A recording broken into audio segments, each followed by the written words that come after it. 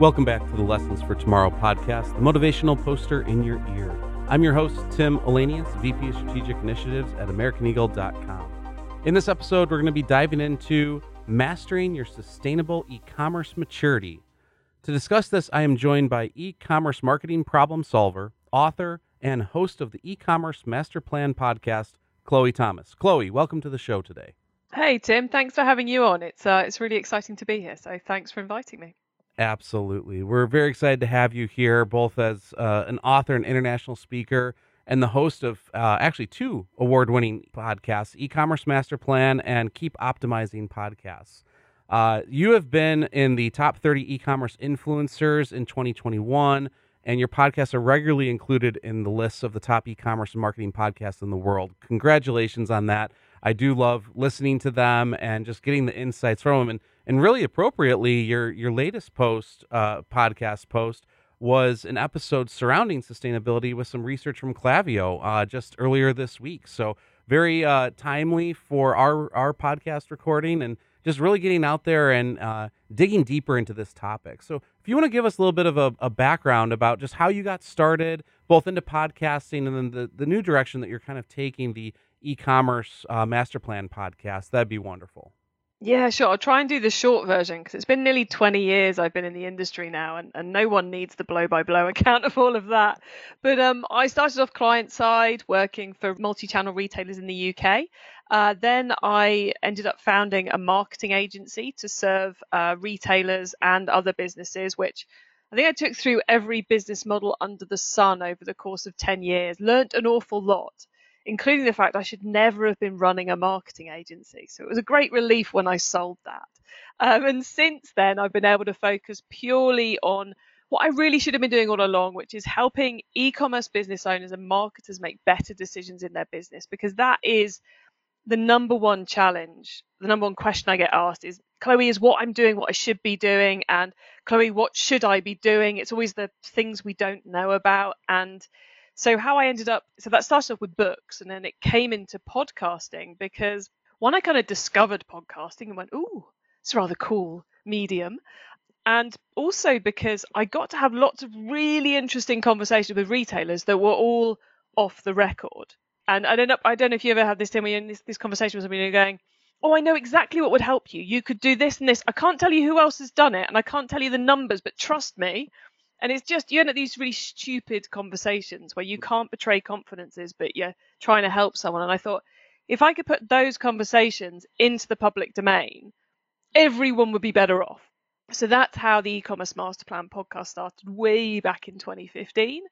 And then in 2020, we got around to launching my second podcast, where we do a masterclass on a different marketing method each month, because I find when I'm listening to podcasts, I get a bit overwhelmed with a different idea coming in all the time. So I thought, right, let's do a whole month on email, a whole month on Google Ads, a whole month on SEO. So I guess the e-commerce master plan one is for business owners, and the Keep Optimizing one is for marketing managers. But I think they all listen to both, to be honest. Oh, absolutely. And I love the flip that you did with the Keep Optimizing, because it is so true. I listened to a number of different podcasts, and the amount in one episode sometimes is so overwhelming, and then the subject changes for the next episode. And you're like, well, wait, I wanted to go a little deeper potentially. So that is a great switch. And if you haven't checked out that Keep Optimizing podcast, we definitely recommend it. We'll link to that as well in the show notes. But one thing that you did mention, I completely have the same problem, is when I can't say who I'm working with and the success that I've had and the numbers I've had. It's like, you just have to have that trust in me, and instilling that trust is key. But so many people are driven by the numbers today. And I think that's where it's great when we do have the opportunity to have research reports, or a lot of times even in this podcast, I talk about my personal experiences, which are easier to do, even though I don't mention the full brand name of the client. It's where those experiences come into our lives that help guide those future decisions as well. I talked a lot last year about the whole couch purchase problem that my wife and I went through with the impact of the pandemic, and the whole history of that, the customer service experience. And ultimately, we ended up canceling our order after it got delayed by, it was going to be almost a full 12 months between date of actual click to purchase to when it would have been delivered. And we ended up, fortunately for that retailer, still buying from them, but they had a local warehouse outlet that we went to, and we found exactly what we wanted that was almost the same, but slightly different. And we were happy enough with it because we brought it home the next day. And so that was just one of those experiences last year that I always make sure we try and talk through. And today, as we dig into sustainability, I think that's another key one of just what are consumers expecting and what should businesses be delivering when it comes to sustainability. So just kind of start with the format of just how Lessons for Tomorrow goes. What and when did sustainability in your mind really come into play from a marketing message, a business messaging perspective, and who drove the need for more information about sustainability? Was it the consumer side or the business side?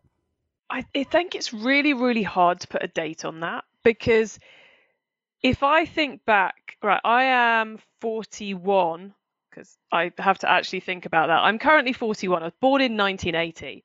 And I vividly remember as a child when Blue Peter, which is like this kids' magazine TV show in the UK, they went on about global warming and the greenhouse effect, as we called it back then. And I remember getting totally freaked out by that as a small child. So the need for sustainability has been there for a very long time. And back then we had brands embracing it on the niche, on the outskirts, I suppose, of general consumerism. Then I think it's something which has slowly been growing over maybe the last 5 years. We've seen lots more of the new D2C players having a sustainability angle, a climate angle to what they're doing.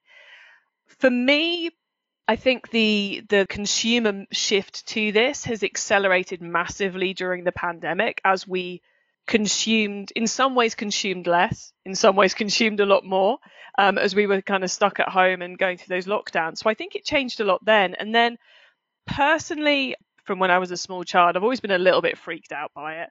And then I decided it was time last year to kind of up my knowledge on it and start getting a bit more consciously about it, which led to me, attending a climate conference virtually and then having a little bit of a meltdown for approximately 36 hours on the, oh my God, side of things, full on meltdown. And then went, no, we're going to do something about this. This was October last year. And by December, we changed the angle of what we do in the business to be as much about e-commerce success rather than necessarily growth. And also to be about, we're majoring in on net zero, as in how you make your business and your life non-carbon negative or non-carbon positive rather. So we aim to that net zero number because I like something you can actually measure. And I use the term sustainability a lot because it's a good term in marketing and people know what you're talking about a bit more readily. But one of the other things I really struggle with is knowing what sustainability actually is, because there is no defined value. And I think one person's view of sustainability is someone else's, and I suspect we will remain there. For some, it needs to have that purpose element or a charity giving element. So for some, it's more important the climate piece. For other, it's the no plastic. For other, it's going vegan. It's an incredibly complicated space to know what it should be and what it shouldn't be. So which bit of your question have I failed to answer? The bit about brands who are doing it. We've got the Patagonias who've been doing it for a very long time. We've got brands in the UK like Body Shop who've been doing the ethical. They really led the animal testing free makeup movement back when I was a teenager. But I think we're now seeing it being far less of a USP and far more of a mainstream piece that every brand needs to be aware of. Yeah, absolutely. And you mentioned Patagonia. That's one of my go-tos whenever I have anyone that I'm talking to about how someone has successfully built messaging around sustainability. I love that they call it our footprint, right? And they just talk about their footprint across the world and what that looks like. They kind of took an interesting approach in messaging. I think this goes into a little bit of where I want to have our conversation drift towards is they started actually utilizing iconography and specific types of sustainable and footprint call outs for on their product detail pages, which I think is huge. And especially in today's world, and you mentioned plastics, right? They brought that back in a lot, and water usage is another big one right now. And they call that out directly on both their product detail pages, but they have an entire section of their site dedicated to their footprint. And they talk about the farms and the mills and everywhere that they are being just transparent to their consumers and other businesses that they may do business with, which I think is just wonderful. That transparency that they've kind of been providing over the years, it's grown over the years, but it's just been so clear and a great message. Just one of the reasons I'm very loyal to that brand is because they have that messaging just clear and right out there for you. They also started more of the recycling program now, which I thought was an interesting shift for a manufacturer of apparel. And it was a great idea. Like, send it back to us and we'll repair it or we'll recycle it into another product. And that's just something where the amount of, especially the fleece materials and the amount of the microfibers that were going into the oceans was a big story, uh, maybe a couple years ago now, but it was eye opening to me of just like how much actually is coming out of a washing machine into the water systems that I just never was aware of as a consumer and just a person, right? I'm just, oh, I'm washing my clothes like I'm supposed to keep them clean, not thinking about the little fibers and how those will build up and go out into the ecosystem and the impact that they have on that much further down the road. Like you, I was born in the early 80s, and the greenhouse effect and all that was definitely big in the US school system as well. And the whole going green and recycling and all those factors, like plant a tree to help with the atmosphere and the carbon. But overall, that messaging has now shifted in my mind where you don't really hear about going green as much. It used to be a big, I think that was the phrase that I used to hear much more. And that was more centered around certain chemicals and other aspects of things. Now, sustainability is definitely that buzzword. And I completely agree with you that it's much more marketer friendly and more understood of where people are going because there's different types of sustainability as well. And so I think that's important for everyone to understand listening is that sustainability doesn't mean that you have to just go and immediately change the product manufacturing. It could be other aspects of your business that also lend to sustainability.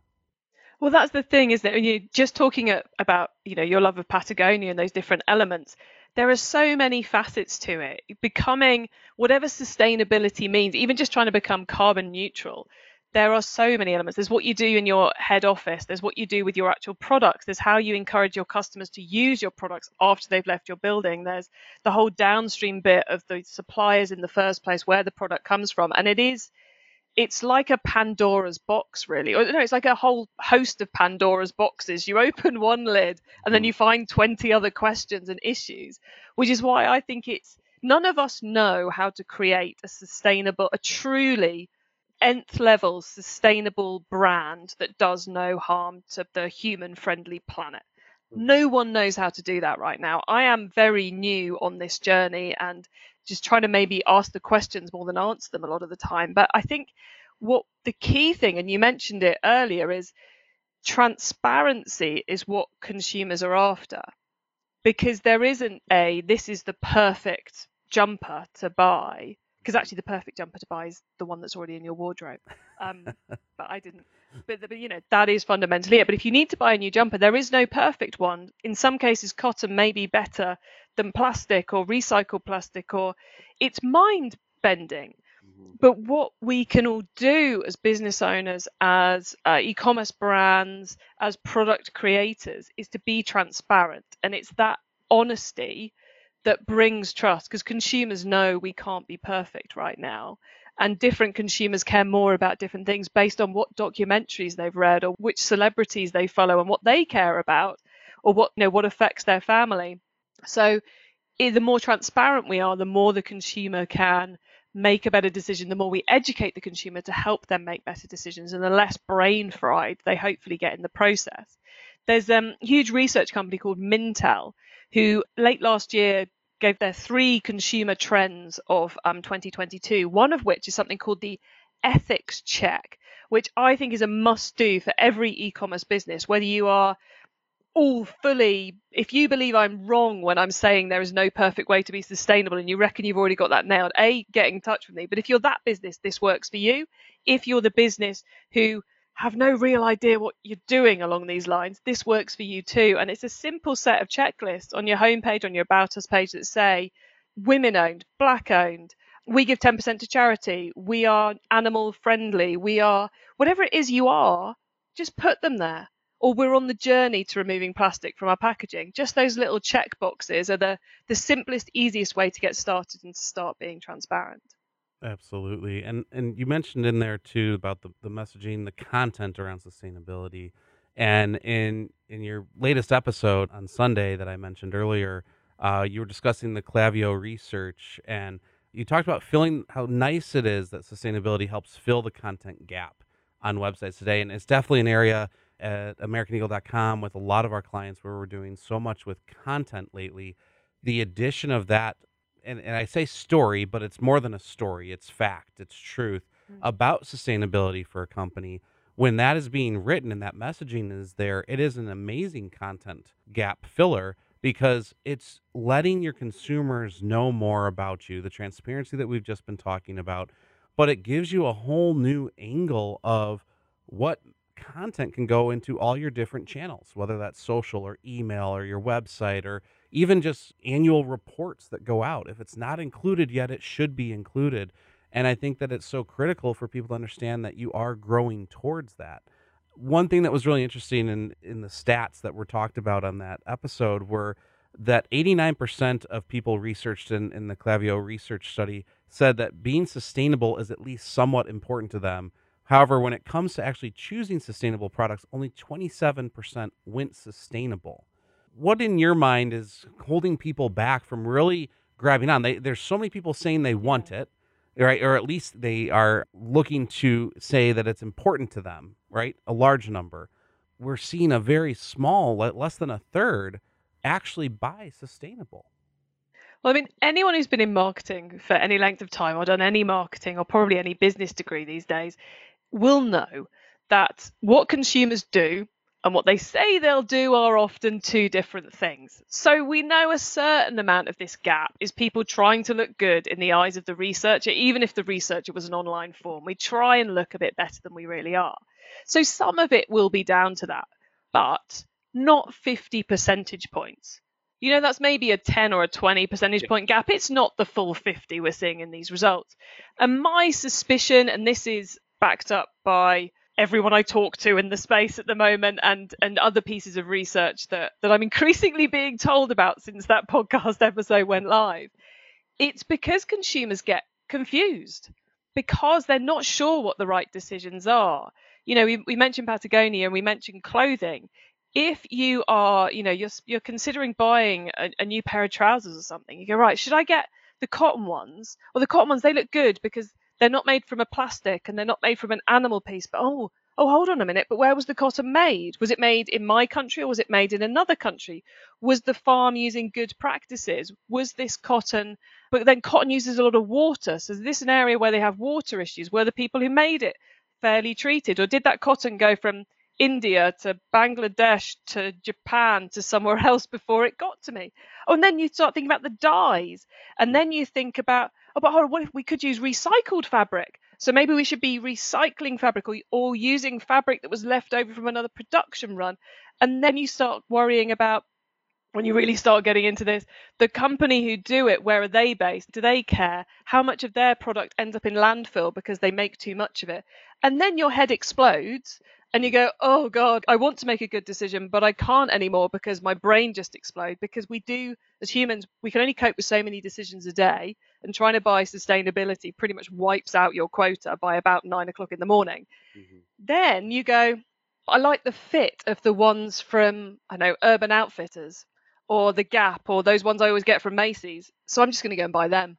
And Mhm. you just go, sort it, I'll have I'm trying not to mention too many brands, but I just mentioned a load of brands. I have no idea who is good and bad on the sustainability stakes. I'll do the easy choice, the ones I bought again and again and again. And, that's clothing. Water bottles is complicated. Hair clips is complicated. Shampoo is difficult. Food is difficult. It's so tough as a consumer to work out what's right because we're not quite sure, any of us, what the best choice is these days. So as a brand, if you can be helping the consumer along that journey by being transparent, by sharing content with them to tell about your story, about how your decision-making process, this is why we're still including plastic in our packaging, but these are the other things we've done. This is how you can recycle the clothes later. This is how we go about doing this. not only will you help reduce that hideous fatigue and brain explosion of trying to make a good choice, you'll also be building up a better connection with them and educating them so they can make better decisions on products completely without your category. Because I think everyone understands this is a journey and no one is yet perfect. But unless we're being transparent about what we have and haven't done, then we're not going to get anywhere. And like you said, Tim, the key, the hugely important thing here is to be transparent and to tell that story and to use it to create content, because we're also in a space right now where consumers want more connection with the brands they buy from. So they want to know more about you. To do that, you're entering a space where competition levels are up and where consumer spending power is going down and your prices are going up. It's like a perfect storm of hideousness right now if you're trying to grow a brand and grow your sales. So you want to build a better connection with your customers. And we're in a space where the cookies died last year, which means the algorithm is no longer as much your friend on platforms like Facebook, and the competition levels have gone up, which means your creative has to be super powerful, which means there needs to be story, there needs to be reason, there needs to be mission, there needs to be value, you need to be helpful. So it's kind of a perfect storm of bad things, which can be, but there's a very clear way to do it better. And that fundamentally is going to come down to the quality of your content and the quality of your messaging. Sorry, rant No, over. that was awesome. And Chloe, I want to take and unpack, and I'm going to use that as a pun here, because one of the ways that sustainability also comes through, and you mentioned it, was just like packaging, right? Might not be that it's everywhere through every aspect of the journey of a product and the consumer experience and the business experience, but as you start to work through that journey of the areas that you can introduce more sustainability. I recall it was a number of years ago, but I have 4 boys. I've talked about them on the episode before, 2 to 10. So it's a very busy household. And of course, the Amazon boxes arrive almost daily, probably, but then they started doing the Amazon shipping day, right? To reduce the amount of boxing that you can do. And I was still getting it fairly fast turnaround, which was nice, but then it was also just less boxes for us from a recycling perspective. I don't recall if it was Amazon or if it was someone else that we ordered from, but someone had this incredible packaging that actually introduced it for kids to say, hey, don't just throw this box in the recycle right away, but make it into a spaceship, make it into this, make it into something. And my kids have done so much with activities from the boxes, sans the stuff that came in the box, right? Just playing in the box and making boats or airplanes or whatever they do. They color them, they have so much fun. And that's just a fun way to do that. And this one actually had like dotted lines on it that you could cut it out to shape it into some of these different figures for kids to play with. And that was such an incredible way of not again 100% full sustainability, but a direction of, hey, don't just throw it out, use it for something. And with that, I think that's just where as a business, you need to look at the opportunities, as you said. What is the messaging? What are the areas that you can start to introduce it to? Because no one has it 100%.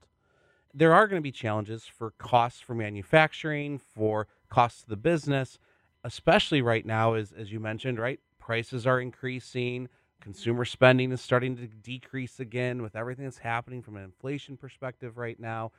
Also, what we found heavily, especially here at AmericanEagle.com with a lot of our clients, was brand loyalty really took a hit during the pandemic because of the logistical supply issues and the availability of products.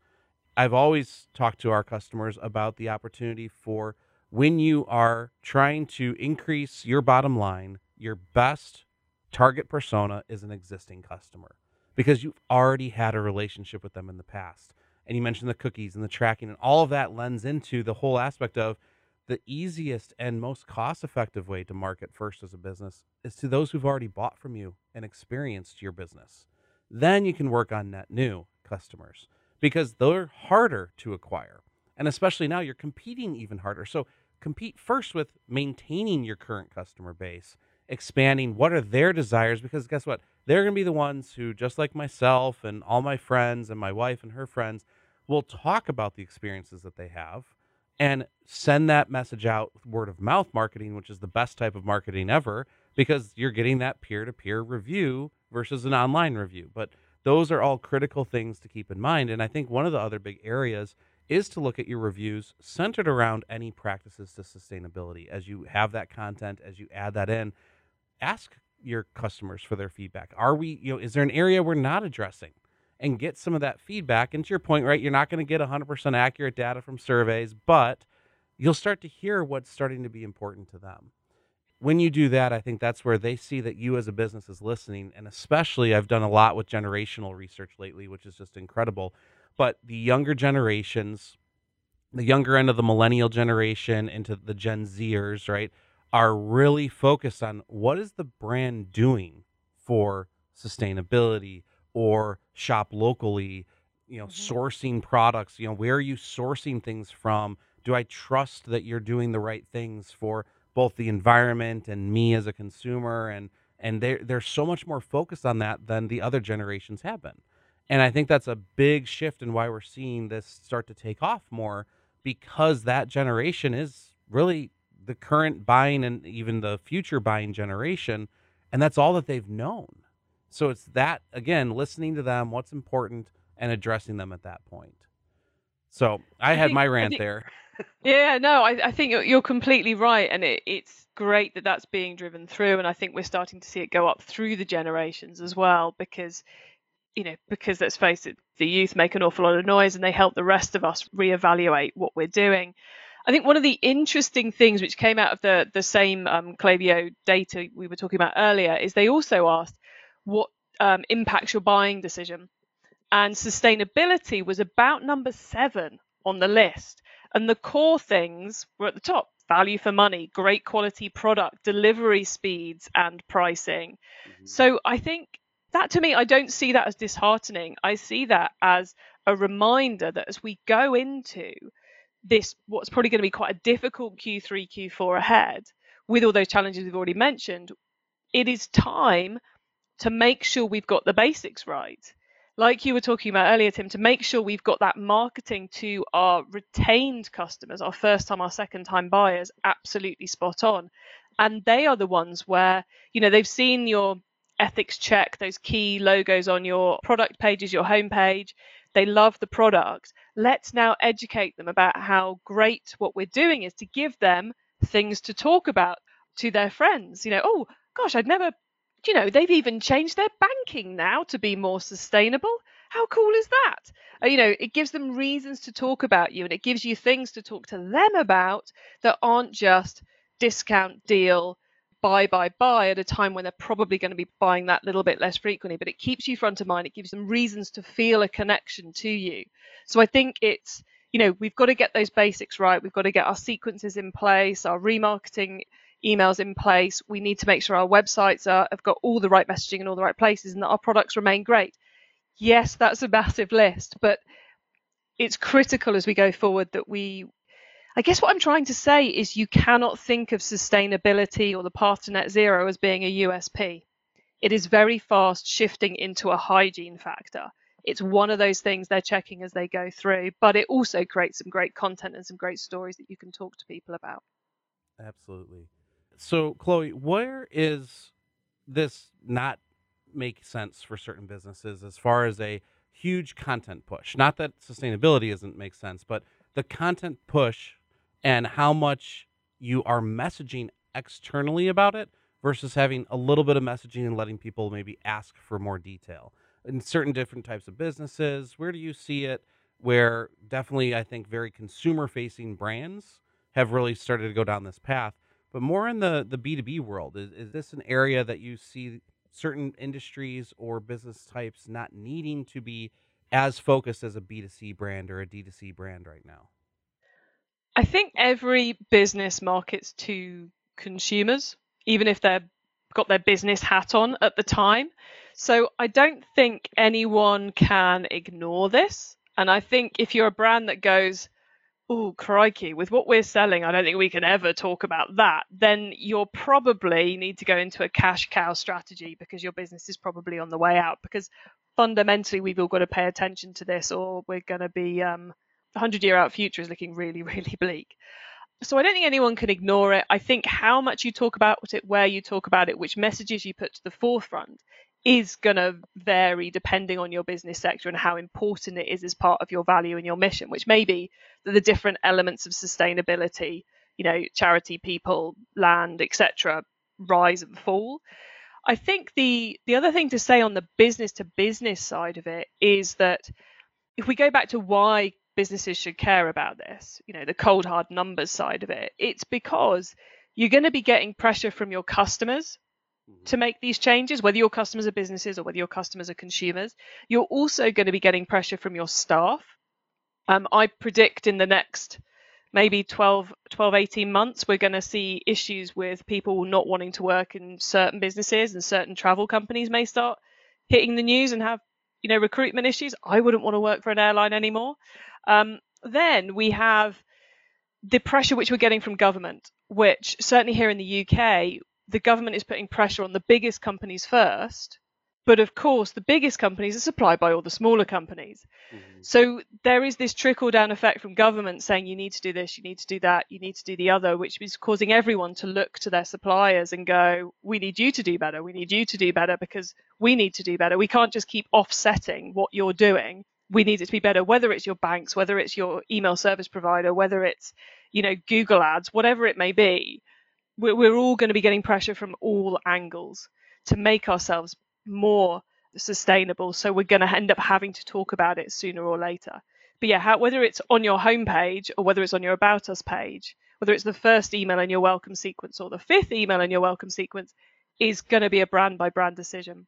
Yeah, no, that's wonderful, and completely agree with it as well. I think that as we kind of come to the tail end of our show today, two more areas I wanted to talk about. One's gonna be a fun, future-looking question for you. But first is just, as we talk about these different brands, I look back, right? We talked about Patagonia. They've added a big recycle program. I'm an Apple fanboy, as everyone on the show knows. And so Apple, I feel, has done a great job messaging about what they do with their recycling programs. And I think about sustainability, and a lot of times it is very focused, I feel, on the original sourcing, where you're getting, the water consumption, all of those aspects of different things, the cotton, fair trade, all of that aspect. The one thing that I thought that was really done well is in these recycle programs, which I feel don't get a lot of the attention anymore, is that they're actually helping reduce the amount of waste that's just in the landfills and everything. And they're taking those parts and they're smoldering, melting them back down to be reused as they rebuild. So those are areas too that as businesses look at where they can add sustainable efforts, is there a way that you can add in a recycling program and it actually benefits the users? In electronics, it's there because those are some of the biggest landfill fillers, right? Where there's so much here in the U.S. especially. We have the unlimited trash day coming up next week in my town, where one day a year you can put everything out except for these things. And they list off like electronics and all this stuff. And it's great because, one man's trash is another man's treasure, right? That phrase. And so many people go around and I've found like entire dining room table sets before. It's been incredible in the past. I'll admit that was more when I was in college and wanting to furnish, our house. But either way, it's incredible what some people are just willing to get rid of. And there's so many ways that we can recycle what we have. And these businesses that help provide that opportunity for it and then repurpose it back into their product. I think that's another big area of sustainability that sometimes gets, a little bit less of the attention. But when you actually go through the process of it, it's incredible how much can be saved because of it. Yeah, I think at the macro level, what's going to be happening with consumer spending and in the e-commerce industry, I think a couple of the really interesting angles on all of this are the recycling element that you've just mentioned, encouraging customers to sell products to other customers. So the second-hand market, there's some amazing apps being built at the moment and communities being built for swapping clothes to extend the life cycle, which is fascinating to me. It'll be really interesting to see where that goes to. We've also got the rentals market. So a lot of Gen Z and the millennials are now renting certain types of clothes. So maybe they rent their work wardrobe and they buy their gym clothes, but there's a rental element coming into this, which obviously, if you want to max out the usage of a dress, that is the way to go about doing it. And then also the repair industry, which seems to be taking off the most in electronics, but also in footwear. There's barely a footwear brand who claims some sustainability out there right now who don't have a send it back and get it repaired. I sent my lovely leather wellies off to have them resold the other day. Already had them for 10 years, just extended their lifetime by hopefully another 10 years. Yes, I paid for that service, but I'm more than happy to do it because it's going to extend the life of those products. So I think these are really really interesting business model shifts that we're starting to see in the space that will extend the lifetime of that product. Because if someone wears a top once and puts it in landfill, is that your fault? Is it the customer's fault? We all pay the price at the end of the day. So how can we extend that? It's a fascinating time to be in the e-commerce space. Absolutely, absolutely. And just too funny. Coincidentally, I just sent my Allen Edmonds shoes back in to be resold. I've been wearing those for a number of years, and they're a local shoe company just north of us in Wisconsin. We're in Chicago, and it's great because I've been doing this for a number of years. Before, I wear through my shoes heavily, and so I'd be getting a new pair of shoes yearly, and I didn't learn about resoling until, my mid 20s. And once I was in my mid 20s, I found out about it. I'm like, well, actually, I'm keeping the same broken in leather shoes, but the resole, and it was just the perfect aspect of it. But it's great because they actually educate you about it. They have videos about the recrafting experience and the benefits of it. And that's where, as you look at it, they've been doing that almost their whole life. Cobblers have been around resoling shoes, but it's just not a forethought of some of the shoes today. And I think the rentals and everything you just mentioned about the swap and the apps that are coming out, completely agree with that. My four boys, we have my wife's brother lives a house away from us. He's got two boys and a third on the way. And so we are just completely swapping clothes, and they have them all organized, my wife and her sister-in-law, for all the different ages of the kids. And then they just swap a Rubbermaid container and say, oh, well, all right, well, Bennett, my 2-year-old is done with this. You have another one coming. Here's your 0 to 18 month clothes bucket. And they've got a whole set of clothes instead of going and buying everything new. And it's incredible because, again, with especially kids, they can grow so fast that they may have worn something a few times and it's still perfectly great in terms of quality of the shirt or pants or whatever it may be. And a lot of people will just go and they'll throw them out. Or maybe they take it to a secondhand store. Those are the things that I do agree. And we've seen a few apps coming through from some ideas on our side too, more in that rental and shareable market aspect of everything. So it's a very exciting time in e-commerce. My last question for you on the show today, and I've been thrilled just this conversation going deeper into sustainability, but I always like to ask the future question. So get out your glass ball and let me know in 3 to 5 years, especially centered around sustainability, what do you think is going to be the biggest change to e-commerce because of the sustainability direction that we're already seeing it go? Oh, there's a big old question. I guess this is possibly more of a hope than a prediction in that time frame. Hopes are allowed. I hope that in 3 to 5 years we've got through the initial stages of this shift towards sustainability, and we know we've given consumers a clear guideline as to what sustainability is and how to evaluate their difference between different things. I hope some of the businesses that are around today no longer exist because there's no longer the need for them, because there are many out there that I fail to see how they can ever become sustainable, but we're not at that point yet.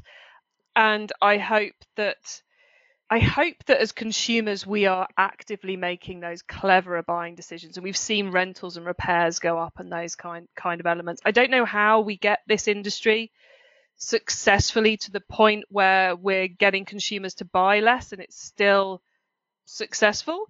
I think that's a difficult mindset shift for all of us, but that is where I hope we are in the next 3 to 5 years. Wonderful. I love the hope there, and I completely agree. Chloe, thank you so much for your time today, just for your direction and support of the e-commerce community towards the sustainable and net zero direction. Again, for those listening, feel free to check out Chloe's podcasts. There's 2 of them that we mentioned. We'll include the links to them in our show notes for you to also experience them. And definitely, please, we highly encourage you to just look into sustainability. What is your company doing? What are some ideas you might have that you want to share that if your company is not taking certain action? And again, if you have any questions about it, definitely there are ways to reach out both to Chloe and myself just to get ideas of what we have. But for today, that's all that we have time for. So thank you for tuning into the future by listening to the Lessons for Tomorrow podcast. For more information about the topics discussed, as I've mentioned multiple times, check out the description of this episode. If you want us to cover a specific topic or submit feedback, we welcome it. Email us at lessonsfortomorrow@americaneagle.com and let us know. As always, as I am rarely on social media because I enjoy it and I distaste it, be sure to follow this podcast wherever you listen to them and stay up to date with us and follow us on social and give us a rating, please. Share this podcast with others to prepare them for the future. And don't forget, as I've mentioned multiple times, to follow us on social media. This episode is brought to you by AmericanEagle.com Studios. I am your host, Tim Elanius, and we will catch you in the next lesson.